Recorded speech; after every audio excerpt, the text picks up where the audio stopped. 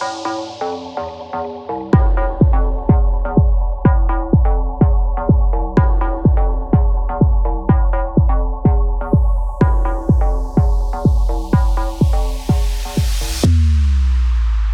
up, my loves, and welcome back to the Spiritually Sassy Show, where we are redefining what it means to be spiritual in the modern world. I'm your host, Sade Simone. I'm a mystic, a transformational speaker, an artist, an author, and the creator of the Somatic Activated Healing Method.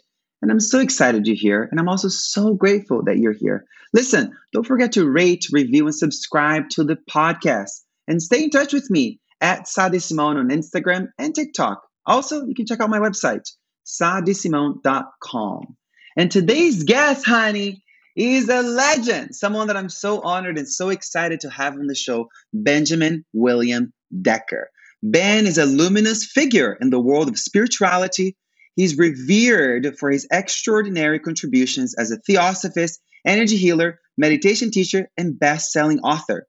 His unwavering commitment to sharing the universal teachings of ancient traditions and conscious activism has earned him worldwide recognition. And his work is a masterful blend of timeless wisdom and modern pragmatism. Ben is the esteemed host of the Modern Spirituality podcast and the founding meditation teacher at prestigious Los Angeles studios, where he inspires individuals of all levels with his captivating and accessible classes. In 2016, he launched his first online meditation offering, reaching a global audience with his empowering teachings. I'll share a little story about that. Beyond his professional achievements, Benjamin is a passionate philanthropist who supports anti-human trafficking and humanitarian aid organizations. His tireless efforts have earned him the esteemed Unlikely Heroes Legacy Award, and that is so legendary. With his brilliance, grace, and unwavering dedication, Benjamin William Decker is a true inspiration to all who seek a deeper connection to the divine. Welcome to the show, honey. Yeah, thank you for having me. Happy to be back. We are happy you're back, honey. So I just want to quickly say this real briefly. In 2016, Ben was launching his meditation offerings. And I remember being in India and searching. This was like late 2016. This is maybe like fall. This is like fall 2016, perhaps. I'm planning my re-entry into the world. And I am searching on the internet. What does a modern day spiritual teacher look like? What does a modern day meditation teacher look like? And who pops up on Google, honey? Your face. And guess what I do? I reach out to you on Facebook asking you, hey, can you help me, get a job? Can you help me position me in the right direction? Oh, honey, don't. No. We're on the record. I did. Okay? Oh, okay. I did. And then, funny thing is, it's like, now we are in this partnership. And you really replied to me in a really sort of nonchalant kind of like, you invited me to some like rally about some political cause, but didn't like acknowledge what I was asking the Dakota for. Access Pipeline. Yeah, I invited you to a protest. But hey, I mean, that would have been a nice date. That would have been a great date. And so really, you blew me off. So. Okay, whatever. That's like very subjective. We'll talk about this another time. But listen, I wanted to have you back on the show because, there's something so needed to be explained in the space. And the other day we're talking and you mentioned to me how capitalism has corrupted manifestation. So I wanted to I wanted to hear you speak about this because I think in the spiritual space, a lot of people are equating their capacity to manifest stuff as a spiritual superpower. And we know that through the ancient traditions, that isn't really the goal of the spiritual path. Right. So I want you to take it away and help us to deconstruct the understanding, the misunderstanding, the misinformation of what manifestation has become and what it truly is. Well, first of all, the word manifestation means something to show up. It means something to materialize in the physical world. So it just means creating anything. So in most of the ancient traditions, God is the one who makes things manifest. So there's that, first and foremost. I'll use a quote from my mentor, Marianne Williamson, on this topic. She says, if you just learned that you can create anything that you want, I'm happy for you that you just learned that. That's not new information, but it's not the spiritual mountaintop. So yes, we can manifest all different kinds of things. And yes, it is a beautiful process and practice. But you're right.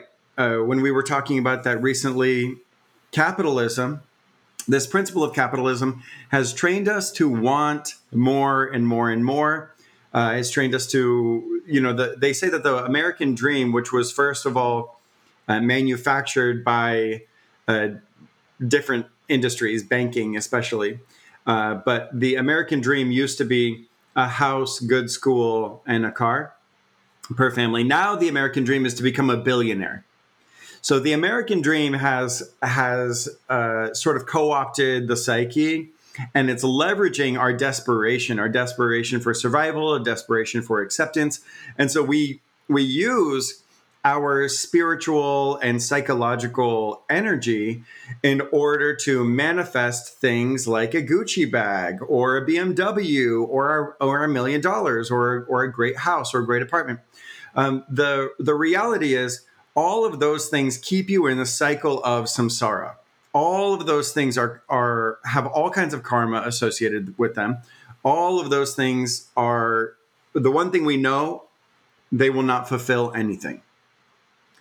So what you really want to manifest is a sense of fulfillment, but you're trying to fill a God-sized hole with shoes and nice dinners and fancy champagne and all different kinds of material possessions, and it's never going to satisfy. And so that's the main thing, is that when we think about manifesting something, it's there are layers to our desires.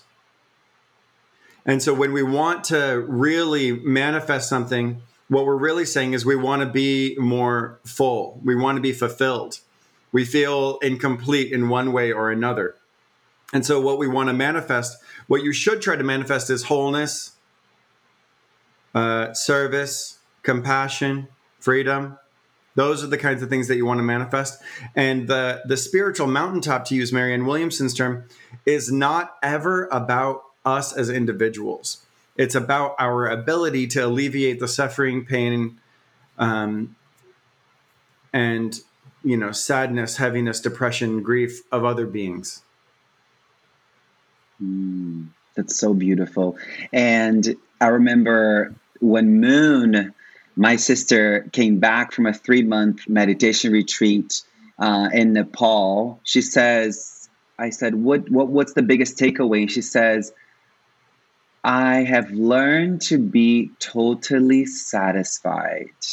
And that level of spiritual satisfaction then leads to a relaxed mind, then leads to an open heart, then leads to actions for the well-being of others.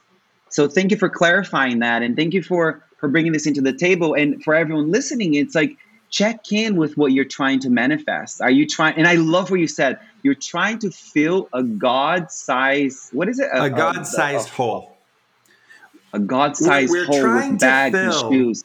We're trying to fill a God-sized hole, and there's not a single material thing that will ever do it. The only thing is God. So spirituality, connection to the divine, connection to the universe, connection to enlightenment, to the infinite wisdom. Those are the only things that are going to satisfy at all. Every single material possession that you try to manifest has a shelf life. The only thing that does not die, the only thing that does not degrade or erode is God. I love that. And one thing that you said earlier is the service piece too, that like in service to others is where we are able to open ourselves up to experience the divine, to Right. experience God. And then one other thing that comes up to me too, and I've said this before, but I remember when I first moved to LA, 19 years old, I remember looking for God at the club, looking for God at my next hit, looking for God in my next sip of tequila, looking for God at 4 a.m. in another, going from one club to another. It's just like we're looking for God in all the wrong Right. places. And I think a lot of people don't even, I think the definition of experiencing God has become so co-opted, with capitalistic culture, that we forgot that, like, in the Buddhist in Buddhism, there's a teacher, who I've had the honor of taking the Bodhisattva vow with, Jitsuma Tenzin Palmo. She says enlightenment is as close to us as our eyelashes. We just can't see it. And we can translate that in a Christianese, to use your language, way, that God is right there. We just can't see it because we're focused on all these other things that are, unfortunately, reminding us of that deep hole that we're trying to fill up, but we're, filling up with all the wrong things. And Right. that perpetuates a cycle of despair. Hmm.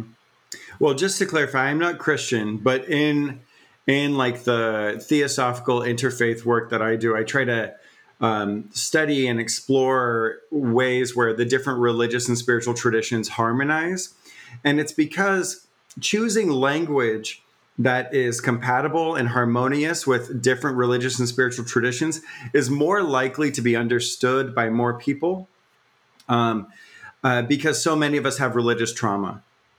And if you're like me, I know you were born into a family that was Catholic, and so you were raised Catholic. I was raised Mormon, and anyone listening, most Americans, especially, but many people across the world are raised in a religious context. There's some kind of cultural or religious tradition that we're raised in, and so part of what we have to do is find our own path, and develop our own authentic, intimate relationship with what spirituality means for us, and deconstruct those those beliefs that we were conditioned to in our early lives.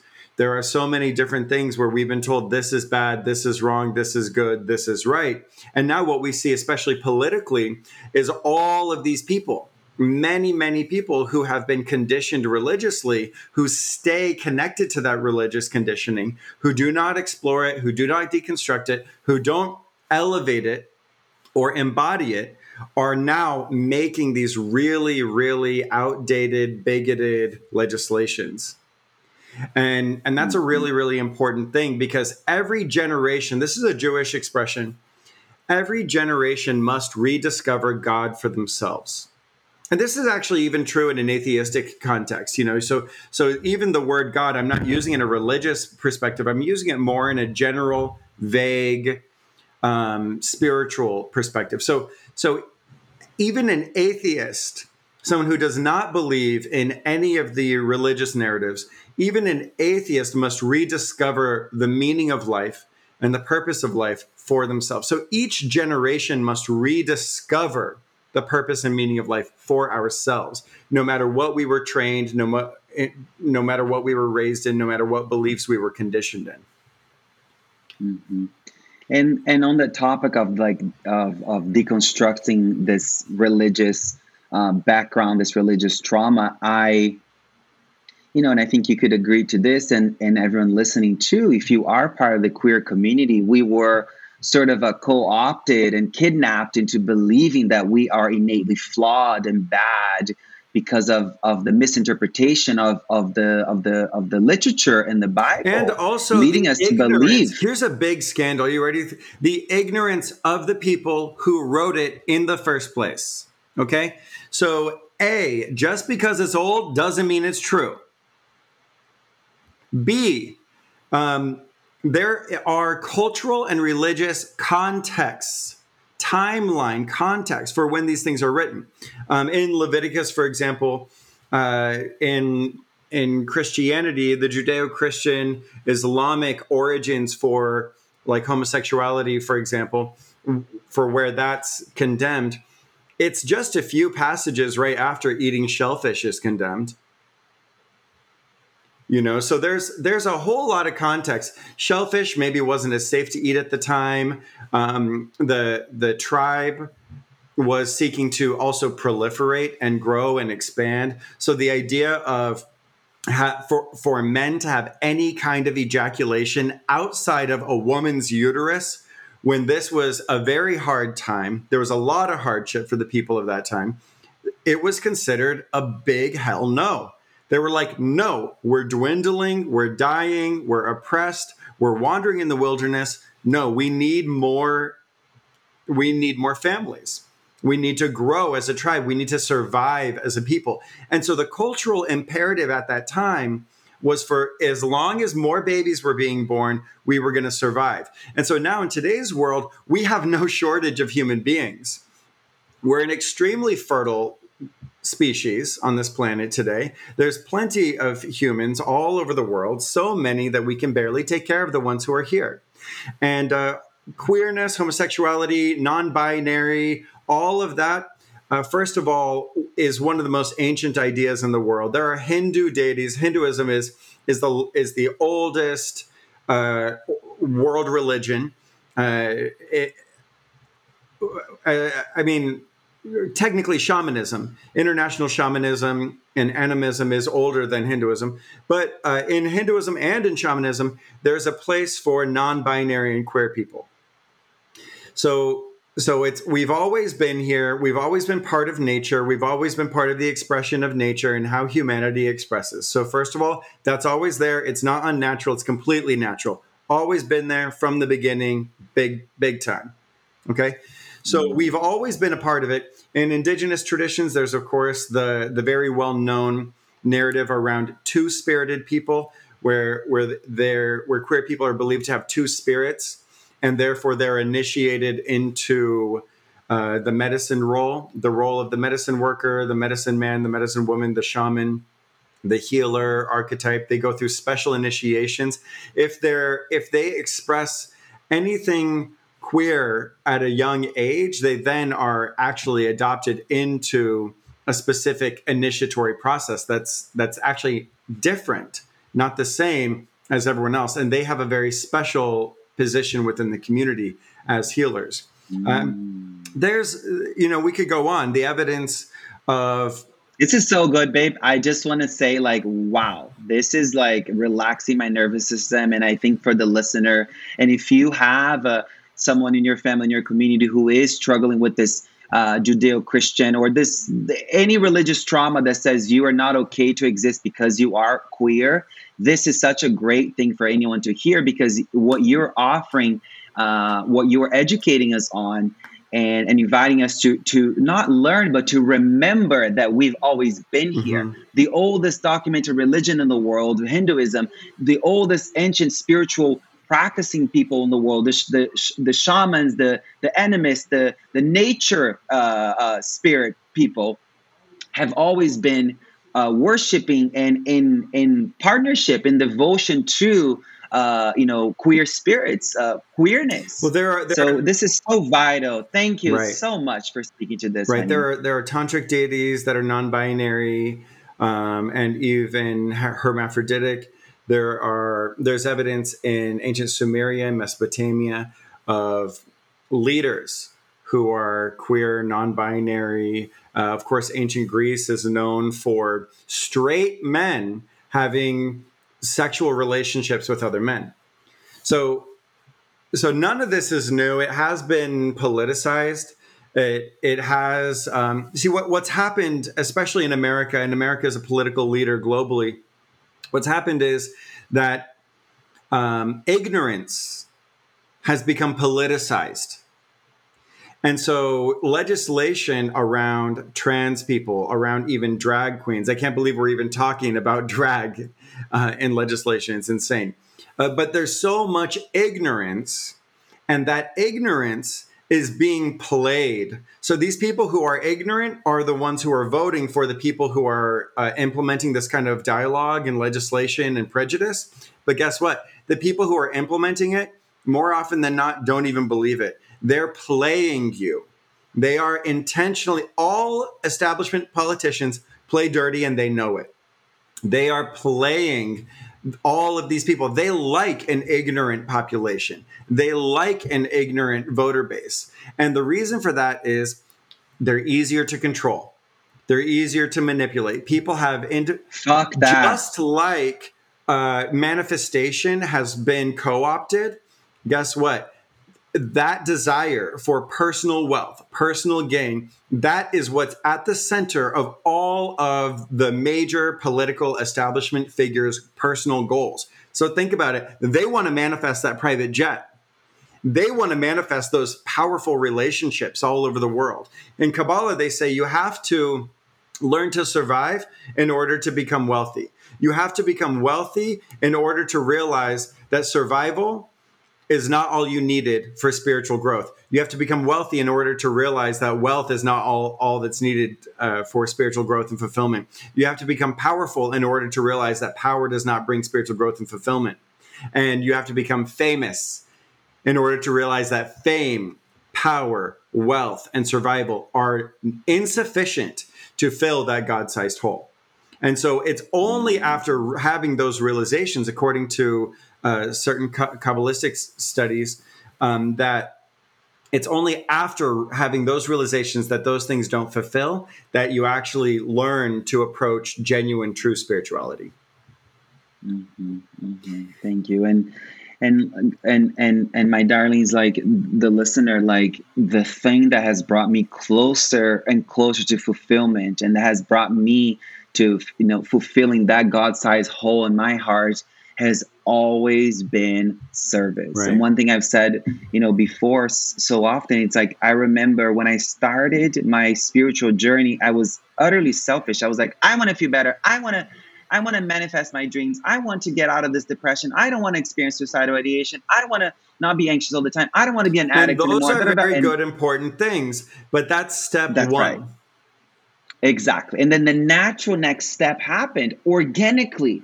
The moment I started to tend to, the moment I started to, approach my inner world like a botanist, weeding out the things that I didn't want to cultivate more of, and fertilizing and bringing the correct amount of water and the correct amount of sunlight to things that I want to develop more of and see it blossom and grow in the garden of my heart, in my inner world.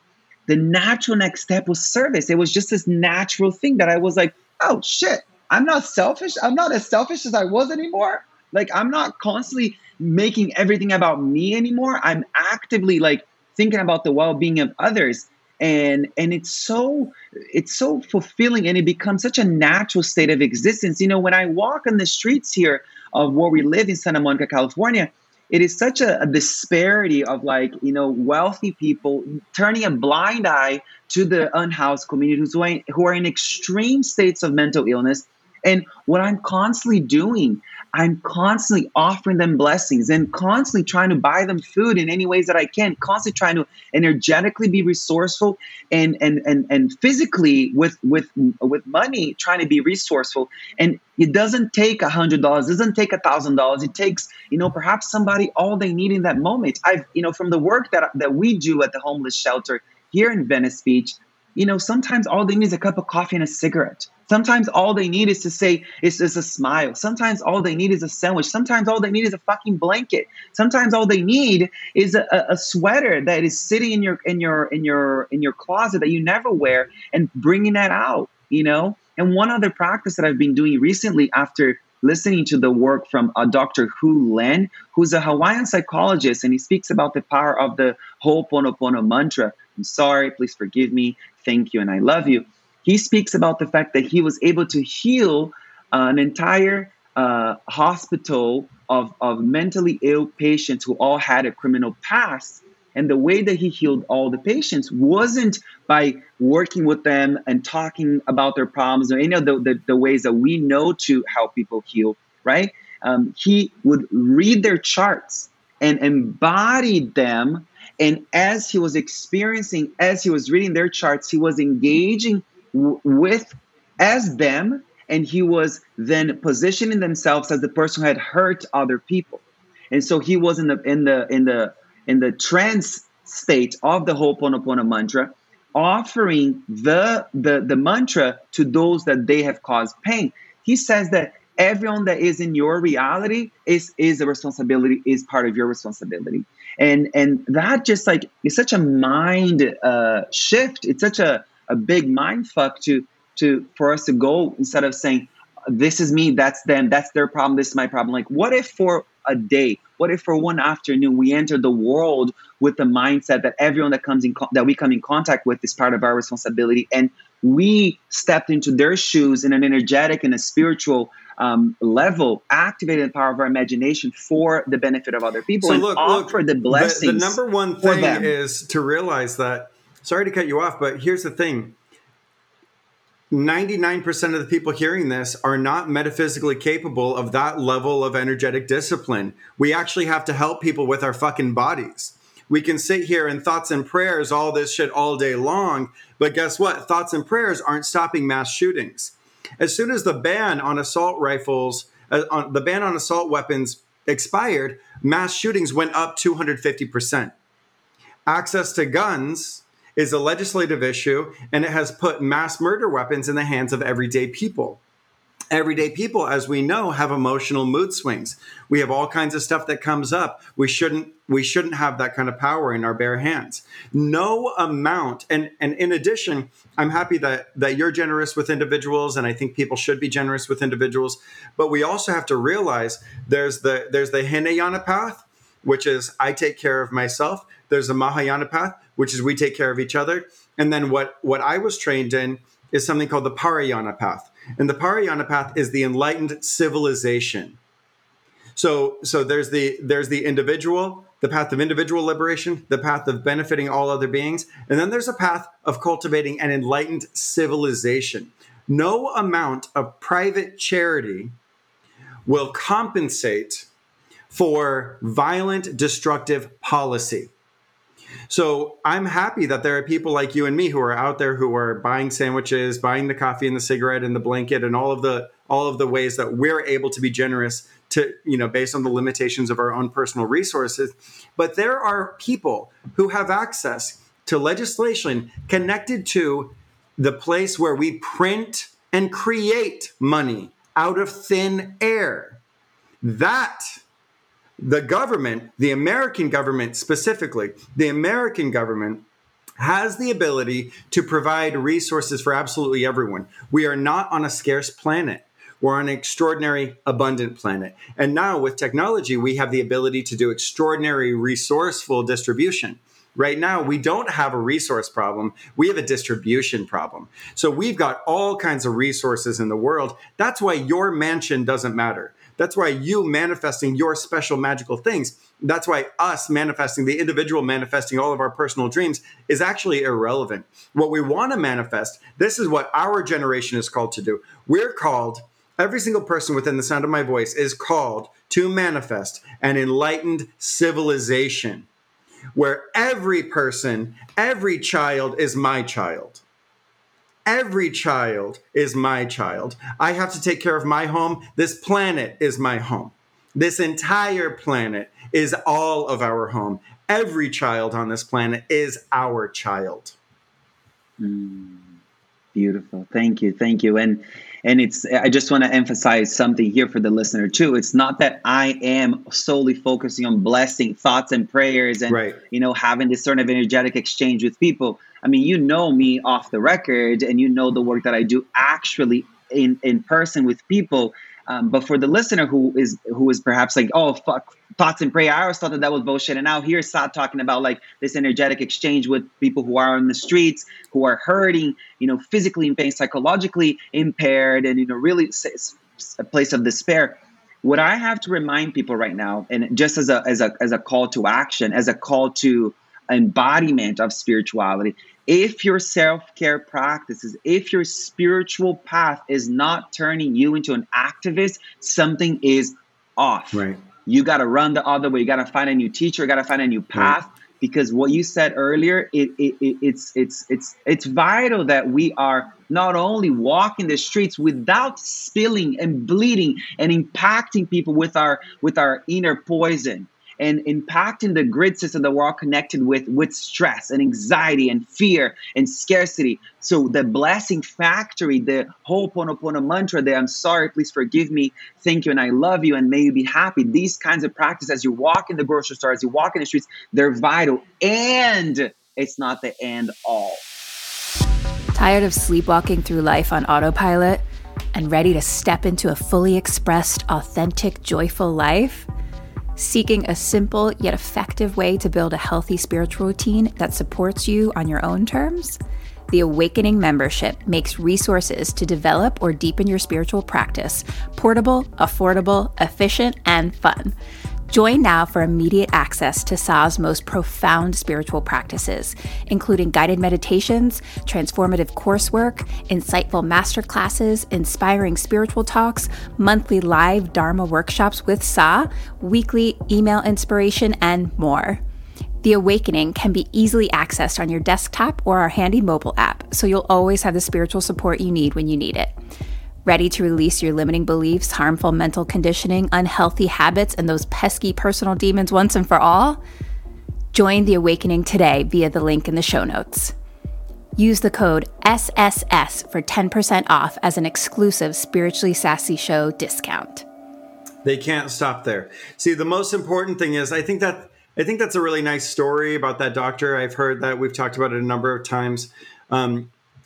The most important thing to realize is, I think that's an extraordinary narrative. I think it's beautiful to hear. The most important thing to realize is, on a more grounded level, doing that prayer, the Ho'oponopono prayer. Thank you. I love you. Please forgive me. I'm sorry. I think I said it in the wrong order. But That's okay. those codes that are in that prayer, what they do is they unlock genuine compassion and humility within you.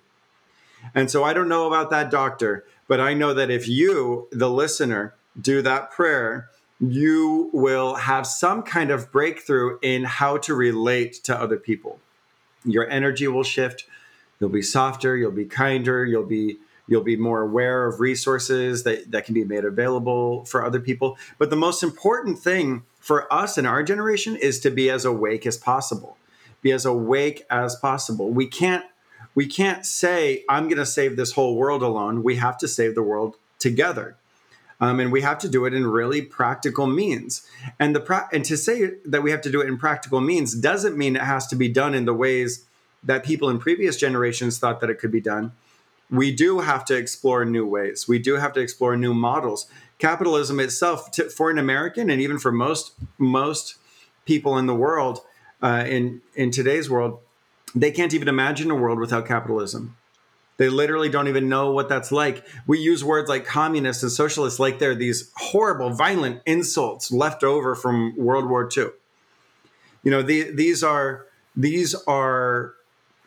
ideologies that are based on making everyone's needs met. The reason we don't collectively hear that much about people liking socialism or liking communism, the reason we have so much negativity around that, first of all, is because of a capitalistic media that propagates and propagates capitalism, but also because we've never seen communism. We've never seen socialism. What we have seen is dictatorship calling itself communism. What we've seen, what a dictatorship is not very different from an aristocracy or from a monarchy where one ruling class gets all the first pick of all of the best stuff. And then if there's any crumbs left over, then the masses get those little bits. And that's what we're doing economically in America.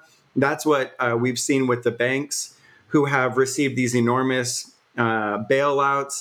They've paid their owners, they've paid their shareholders, they've paid their executives enormous bonuses without transferring any of those resources to the actual people who need the money, the people who have the accounts at the banks, who need the loans for their cars or for their homes or for school. Wow. I mean, this is like mind blowing. So like here's the path mind blowing. that I see. The path that I see is first and foremost, yes, get your shit together.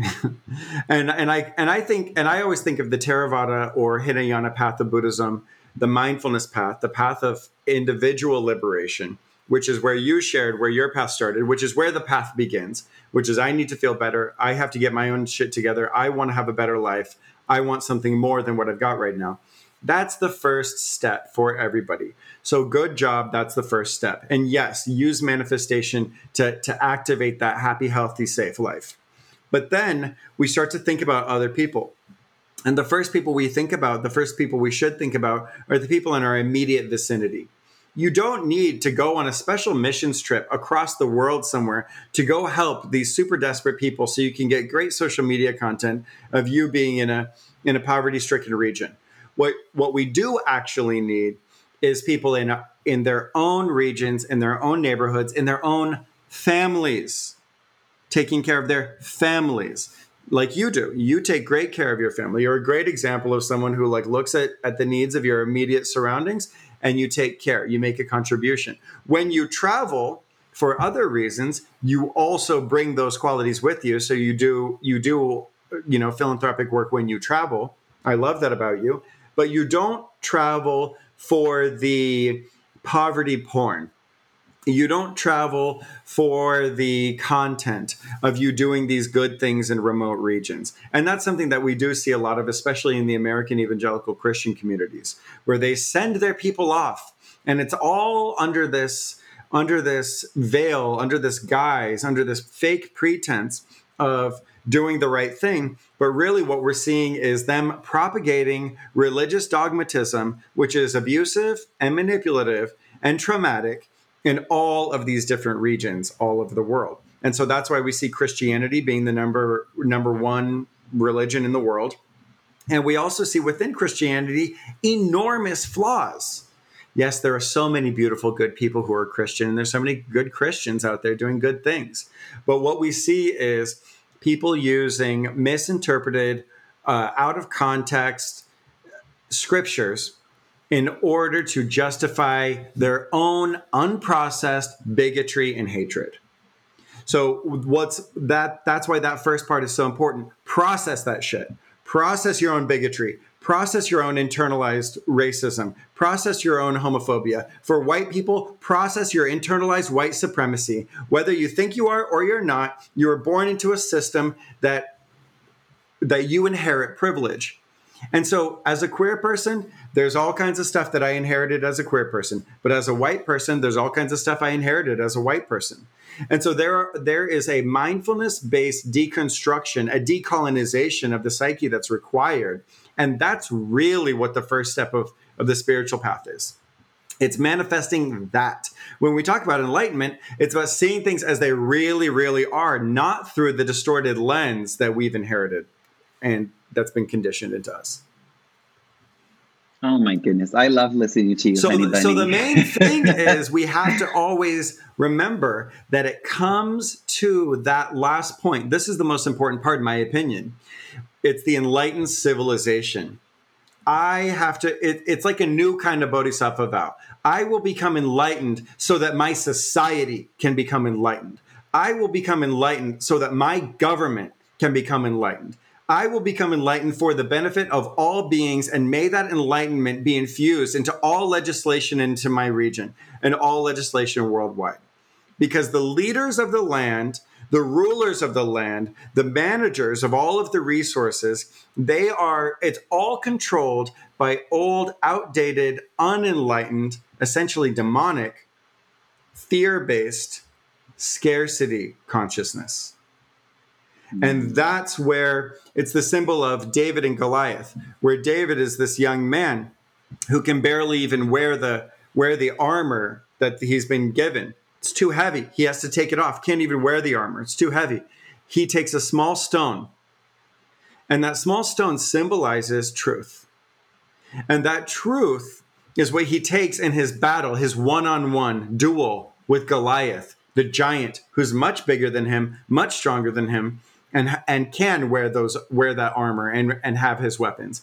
And David pierces the third eye of Goliath with that small stone. and it's truth penetrating the part of the awareness that can become enlightened. That's the symbol of David and Goliath. So what we have to do as a people who are spiritual practitioners who want to see a better world, we have very short lives.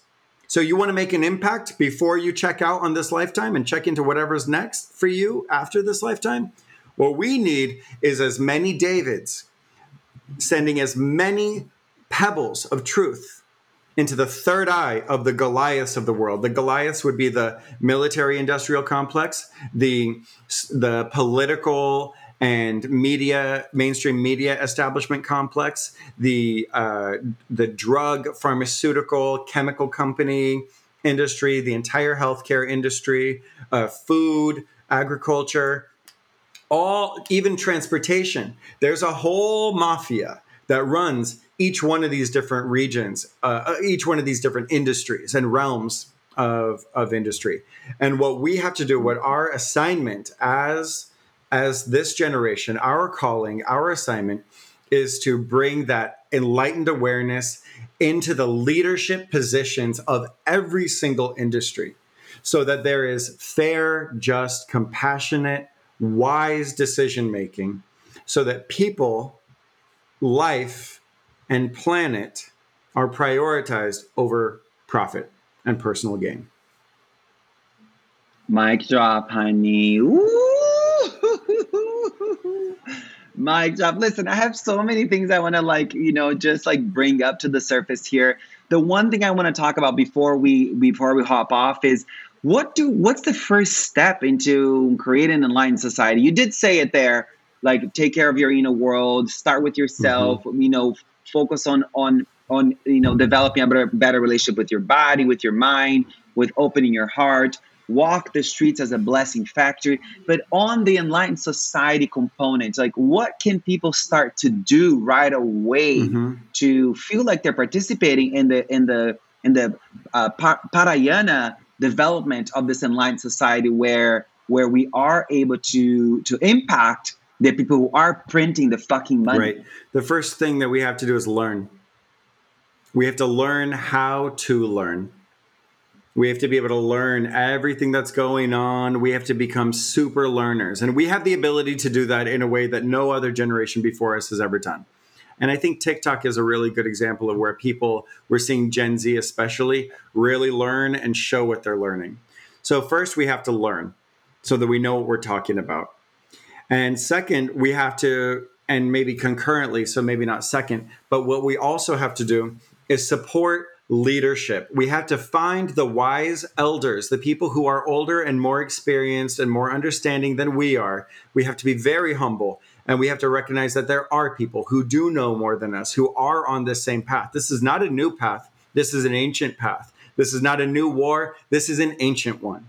And so what we want to do is find the leaders, the spiritual leaders, the enlightened leaders, and we want to back them up big time. You got to back them up. You got to show up for them. You got to learn from them. You got to show up to their rallies. You got to vote for them.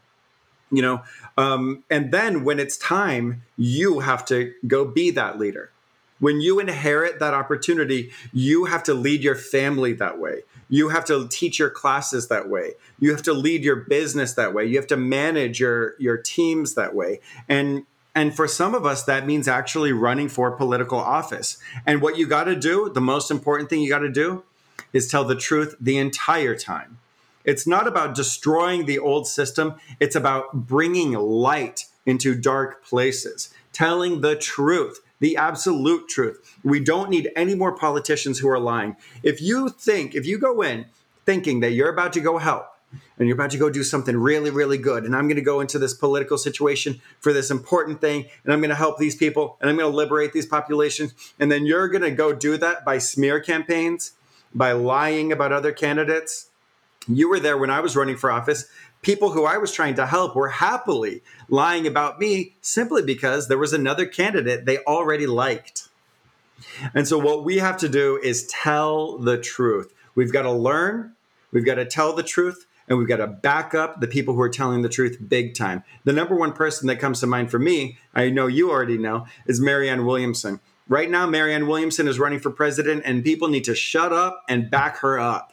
People need to listen to what she's saying. They need to learn from her, and they need to realize she is actually the most qualified, rarest candidate that has ever entered into these spaces. You talk to someone who works in politics, you talk to someone who thinks they got it all figured out. They're going to tell you, oh, well, we want a politician to be in that position. Bitch, no, we don't.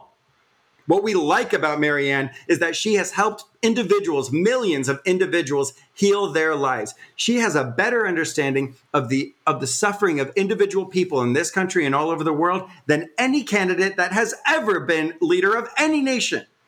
She has spent her entire career working for and with people, hands on. That's what makes her a great fucking candidate. There's a scripture, a Christian scripture that says, "The heart of the king must be for the poor." So the heart of our leader must be turned towards the lowest among us all. And that's what we see with someone like Marianne Williamson. Marianne Williamson has legitimately enlightened and compassionate policy. And so people like that are who we need to be supporting. So your question is, how do we start? How do we build an enlightened society? You're exactly right. We got to start with ourselves. But no, what we have to do now is not waste any time. You got to wake up. Where it's already time. It's already sunrise. It's already wake up time. The alarm's going off right now, left and right and center. The alarms are going off. We were born in a time of the alarms going off. We were born in a time of extraordinary climate catastrophe. We were born in a time of the seeds having already been planted of World War III. We were born in a time of extraordinary economic disparity. We are the generation who is called to live our entire lives completely awake, doing everything we can to prepare a situation where a future generation has a better shot than we did at survival. Mm. Amen. Amen. And the last thing I'm going to say before we do the closing notes, closing remarks, it's really interesting to think that like the people in government have no context for mental health, no context for spiritual liberation, no context for trauma, Right. no context to the pain of being human. And someone like Marianne Williamson, who has actually factually, helped millions of people around the world to feel better, to open their hearts, to relax their minds, to come out of hopelessness, to come out of depression. She was on the bedside of people who were dying of AIDS when the government said, fuck them. Don't turn to them. Don't look at them. They are the worst of the worst. Don't even go there. And she was there helping them, supporting them, feeding them. I'm having full body chills and I'm also feeling a little emotional, but I think the problem with this is that they're just so afraid of the light. And I think it goes on with what Thich Nhat Hanh is saying. But before I talk about Thich Nhat Hanh thing, it's a thing about like, how can someone that has like intellectualized what it means to live a happy, healthy life truly know what it takes, versus someone who has an embodied somatic awareness, somatic gnosis, awakened heart to what it truly means because they've lived through the trenches. They have navigated the valley of shadows themselves, not only by themselves, but with an entire community that she has dragged out of misery, that she has dragged out of despair with all of her work, through multiple decades. So I think it's just a matter of being completely afraid. And I think it goes on with what Thich Nhat Hanh says. It's like, and I'm paraphrasing what this great Buddhist sage has said. He says, he says, we're so familiar with suffering, we're so familiar with misery that we rather stay in it because the light, the enlightenment, the liberation is so unfamiliar that we are afraid of. So we rather stay in it. And that staying in the misery, it's going to propagate and proliferate more misery. So we need leaders like Marianne. We need leaders like all of you listening to be inspired to lead a life of compassionate action so the world could see the change that it needs. And I love what you said. The alarm has been on the moment you've popped into this world, honey. So Benny, thank you so much. Like, wow, what an inspired episode. What an educational episode. I'm like, I'm on fire. where can the listener find you? Where can we find you? What are the things that they can, do with you right away? Well, I'm on Twitter, Instagram, Facebook, TikTok. Uh, I'm Ben Decker Loves You on TikTok, Ben Decker on Twitter, Benjamin W. Decker on Instagram. I couldn't get the same one on all of them. But if you go to bendeckermeditation.com, that's where my blog is. It's updated 3 times a week. And I also have so much good content there. I have my podcast, a Modern Spirituality Show, which is updated once a week. And also on bendeckermeditation.com, I am available for private sessions. So if you are in a bind, if you've got something going on, if you feel stuck or want some support, beginning your journey or even activating or moving through a glass ceiling, I'm available one-on-one as well. And I cannot recommend that enough, y'all. Like literally. And you can find all the links to everything Ben Decker related in the show notes. So head to the show notes right away.